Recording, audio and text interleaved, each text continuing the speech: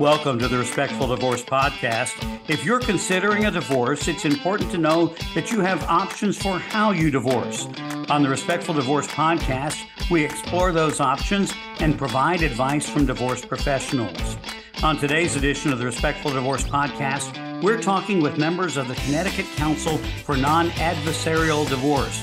Joining us today are Michael Conway, who is an attorney and president of the council, Lisa Gresham, a certified divorce financial analyst, or CDFA, and Jennifer Champagne, a mental health professional and a past president of the council. Thank you all for being with us today on the podcast. Thank you. Let's begin first of all with a question about the Connecticut Council for Non-Adversarial Divorce. What is it? Mike?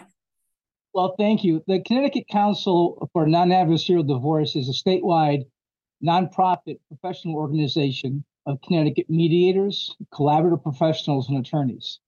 Our mission here is to promote peaceful and respectful divorce processes throughout Connecticut.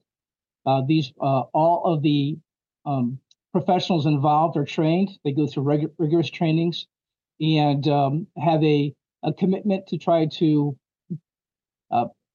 guide people through a process which is very difficult, and to make it with dignity and give them a great opportunity to try to resolve their issues amicably without having to go through the process or the trauma of litigation. We've been doing this about over 20 years, I would say, and the professionals that we do have are highly motivated individuals, and our organization is very strong in the state of Connecticut. So let me follow up, Jennifer, ask you, non-adversarial divorce. Why does that matter versus the traditional court process? The reason that the word non-adversarial matters is because as families are looking to move forward separately, especially when they have children involved, the idea of a non-adversarial divorce is to be forward-looking and moving in a manner that is going to be productive for not only the individual parents, but for the children and the whole family. Because divorce and separation simply restructures a family, it doesn't sever it. And so when we approach it in a non-adversarial manner, we're doing so in a very forward-looking preservation type manner. So, Lisa, as a certified divorce financial analyst, you've probably seen what can happen to a family's finances in the divorce process. This non-adversarial process, how might it change those family finances? That's a really good question, Tim. And it changes it in a way where you're using the different professionals who have expertise in their field to really focus on the three different parts of a divorce: the legal, emotional, and the financial aspects. So it's a much more cost-efficient way for families to divorce, not only in a more civil and respectful way, but also in a better way from a financial standpoint. So we're preparing for Divorce with Respect Week, which is really about a respectful process, non-adversarial process, and in particular, maybe talking a little bit about collaborative divorce here. The collaborative divorce process, Michael, what appealed to you as an attorney about that process? Many divorce cases that start out in litigation, a high percentage of them eventually settle for various reasons. Oftentimes, those reasons aren't good. People are fatigued, the emotional toll, they lack the funds to continue to fight. Early in my career, before there was collaborative, I was trying a divorce case, entering our third or fourth day of trial, and the client moved over to me and said, "Just make this stop." And this is someone who wanted to litigate their case, but they don't really understand what that process entails.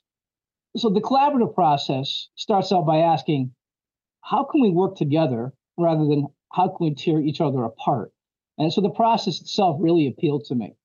And one other aspect of it was that it appeals to me because it mitigates the trauma to the minor children. I serve as a guardian ad litem, and unfortunately see the worst in parents. The process is designed to keep the children out and keep the parents focused on what's important to the children.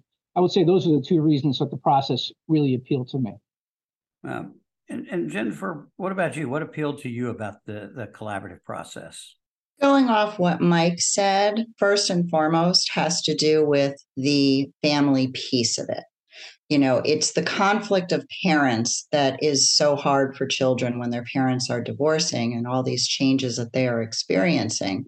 So to try and help support, guide, and educate parents to a one-home family to a two-home family creates a much better situation for children as they're trying to adjust to their new circumstance.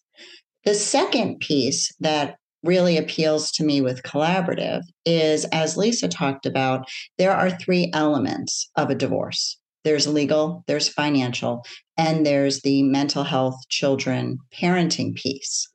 In the collaborative process, parents have the benefit of having the three disciplines represented and guiding them with their own level of expertise. So as a mental health person, I'm able to focus on children and adjustment and parenting plans and good, healthy co-parenting relationships. And that's what I bring to it. And then they're able to get the benefit of what the Lisas and the Mikes can bring to it based on their own disciplines. Yeah. And Lisa, from your standpoint, what is it that you do in the collaborative process for a couple and a family financially? Well, my role really, there are a couple of different things that I do, but I start by putting together a snapshot or an analysis of the family's lifestyle. So what the marital lifestyle looked like. And the reason that we start there is that it's much easier to edit than it is to create, I say often. So we start with where the family is currently. And then as we start to look at different options for disentangling their finances, we're starting from a place with good data. And that's really important. It's probably the most laborious part of the process, but I think it's one of the most important, so that the clients really have an idea of what is realistic and what is doable with what they have. When I first started my practice in 2003, I worked primarily with clients who were litigating and saw so many families torn apart in ways that would be very difficult to repair. One of the reasons that I wanted to be involved in the collaborative process was to help these clients divorce in a more civil way, but also to give them the ability to make their own decisions with the right information. So giving them knowledge, giving them options, and all of the tools that they needed in order to make good, sound decisions. A lot of the fear that people have when they're going through a divorce is a fear of the unknown. So if we can remove, some of the obstacles to that, they're more involved in coming up with solutions. They're more invested in the process. And in the end, there's a better long-term outcome because of that. One of the things that I have always sort of understood about the collaborative process is that this is a decision that is owned by the couple as opposed to a judge telling people how they're going to live the rest of their lives. Is that accurate? 100% accurate. At the end of this process, the professionals leave, and the family is left to manage on their own. So this process, the collaborative process, as we're working through this with them, really sets them up for success. Parents, they don't know what they don't know. And so as they're going to be looking down this next phase of their life and this next piece of their journey, Lisa talked about fear and the unknown. By having their thoughts, their goals, the things that are important to them. We use words like goals and interests when we do collaborative work. And so as parents are able to talk about their goals for themselves, their interests for their children, and they create their parenting plans and their co-parenting plan and their financial outlook of what it's going to look like, it gives them a sense of, okay, I see a little bit of what this future is going to look like. And instead of receiving a court order and a good luck handshake that has not prepared them for that next phase, they're in this next phase of being divorced. We've gotten them divorced in a traditional outcome, but we are now helping them through the collaborative process to understand what it's going to be like to be divorced. And part of what I see our job as interdisciplinary collaborative professionals is to help them with the skill set, the education, and the tools of what it is that they need for the next phase of being divorced. We give the clients control. They're the ones making decisions. The professionals are there to aid them and assist them to make those decisions. And as Jen and Lisa were saying, we're preparing them for after this process is over with. We take a lesser role. The team takes a lesser role in the sense that we want them to be at the forefront to make decisions, because people are more likely to follow the decisions that they've made rather than those who've been imposed upon them by somebody who doesn't know who they are, doing the best job that they can do, but may not be what fits them perfectly. Who knows better than them what to do with their lives and with their children? So, Michael, talking a little bit about your role, you've been on the litigation side. How is your role in a collaborative case different as the attorney? Oh, it's night and day. Remember going through the training saying, I don't understand this. This is so foreign to me because it's such a paradigm shift in thinking. The regular rules of not talking to the other side kind of go out the door, and you're able to speak and communicate with the other party because you're trying to reach, resolution rather than trying to be, gain an advantage. In fact, one of the things that we say at the outset is that if someone makes a mistake and we see it, we bring it to their attention and say, I think you've made a mistake here. The idea really is so different than in trial. Aha, I've caught somebody. Now I can really use that to my advantage. Whereas here, let's use it for the advantage of the parties who are going through this so that they have the best outcome. I think that's probably the biggest change of my thoughts and processes being on the collaborative side rather than the litigation side. Jennifer, as an MHP, do you do any therapy in a collaborative case, or how is your role different? That's a really good question, Tim, because the answer is no. I'm not here to be an individual therapist to either a client or both clients. As far as my role, of course, I have my therapist hat on. And when we think of therapy in the piece of support, helping people articulate when they're having trouble communicating, helping people have a little bit of, you can do this support type piece, helping people be their best person in the meeting and talk about what they need and is important to them. But my role is not to act as therapist. And sometimes that is a challenging place, Tim, because clients who are struggling, this is an incredibly difficult emotional time. And sometimes parents are challenged in their ability to see me not as their personal therapist, but their neutral person who's here for the whole family and for the team. When I see that parents are really struggling with that, if they're not already engaged in therapy, I'll encourage strongly for them to get their own therapist to be able to have that individual support rather than looking to me to try to fill what it is that they need to do elsewhere. One of the things, Lisa, that has always sort of appealed to me as I hear people talk about the collaborative process is that forward-thinking piece, and that sometimes the role of the financial professional is to begin to prepare budgets and see what that financial future looks like to be able to sort of overcome some of that fear. Is that part of what you do? That's a big part of what I do. So after we put together all of the lifestyle analysis that I had talked about earlier, and we start getting into a stage of option building and looking at different scenarios based on what the clients have expressed as their primary interests and goals, then my job is to map out the finances for those different scenarios and options so that the clients can see how that looks in terms of their cash flow and their net worth.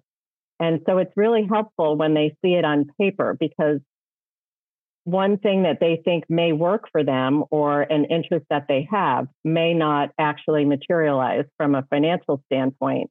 And seeing it in black and white brings it, makes it more real and helps them to decide if this is something that they really want to pursue. There are always trade-offs, compromises, and we really, try to always come back to their interests and goals and the primary interests and goals, because not all of them will always be able to be met.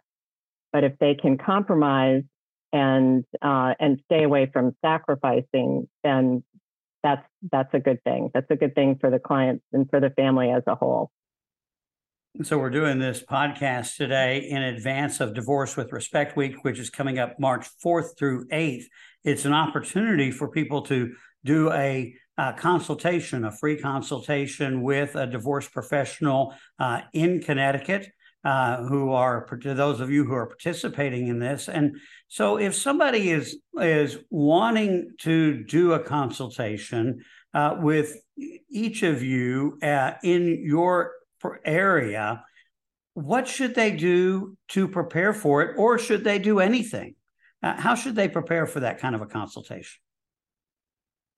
Well, I'll say that one of the first things that I would do if I hadn't spoken to them is I'd refer them to our website.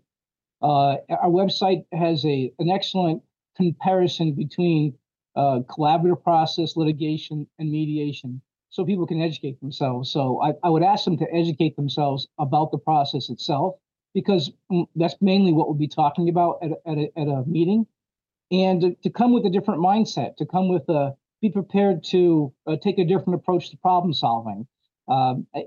Typically, you have people bring in their tax returns and their pay stubs and, things like that. But that's not really where we're starting out. We're starting out with what is the mindset? How are we approaching this problem? And then we'll deal with the other things that we normally deal with. So that's how I would, my recommendation to someone who wanted to start collaborative process would be. Yeah. Jennifer, someone who's doing a consultation with you, are there things that they should do to prepare for that consultation from the standpoint of talking with someone who is a mental health professional? When parents come to see me initially and they ask that exact question, Tim, I say to them, think about the now, think about the before with their children, and then start thinking ahead to how they look down the road and what it is that they want for themselves and for their children. And I find that if they can prep, at least with that piece of the conversation started in their head, it gives me a starting ground. Because during my initial talk with parents, I want to know, tell me about your kids. What do they do? What are their interests? What are they used to? And then that allows parents to start thinking ahead as to what do they want for them, because they're going to have to make some big decisions. They're going to have to make decisions about times that kids spend in each home. Are they going to be in the same school? All those things are the down the road conversations. But as far as that initial consult, tell me about your kids and tell me what your hopes and dreams are for your children, despite the changes that are happening in your life. Yeah. And Lisa, someone who's sitting down with you in an initial consultation, how should they prepare? Well, I like to start my consultations just talking about the different disciplines of divorce and the options that they have to make sure that they really understand what a non-adversarial process is, and collaborative in particular. And then I'll talk about my role in that process and ask them a lot of questions. How are they managing their finances now? Trying to get a sense of their level of knowledge and experience in managing the finances, or in just, what they know about their own finances or their spouses. And then in terms of the actual preparation to begin, I advise people to get an old-fashioned 3-ring binder and to start to make copies of really anything that has a number on it, a pay stub, an account statement, or credit card statements, and just put all of that in the binder and just start to collect those things. As I said in the beginning of this podcast, it's a very overwhelming process if you try to do it all at once. So, I encourage them to do a little bit at a time, to pay attention to what's coming in the mail, what emails they're getting, and to really start to become aware of their finances if they are the ones that are not managing it. I often find that if the couple is really committed to the collaborative process and working through things in a non-adversarial way, they're willing to work together and to help each other, and to bring, if there's one person that has less knowledge or experience, to assist them in gathering all of this data. And then I work with them to kind of bring them up to speed so they can feel confident in their abilities to negotiate. So if someone is interested in scheduling a consultation during Divorce with Respect Week, they should go to divorcewithrespectweek.com. They can navigate to the Connecticut section and find a Connecticut professional to talk to. Thank you both, or all three of you, for joining us today on the Respectful Divorce podcast. We will be putting a link to gooddivorcect.com in the show notes. This reminder that Divorce with Respect Week is March 4th through 8th. And for more information, you can go to divorcewithrespectweek.com. This is Tim Crouch reminding you that collaborative divorce is a better way to untie the knot.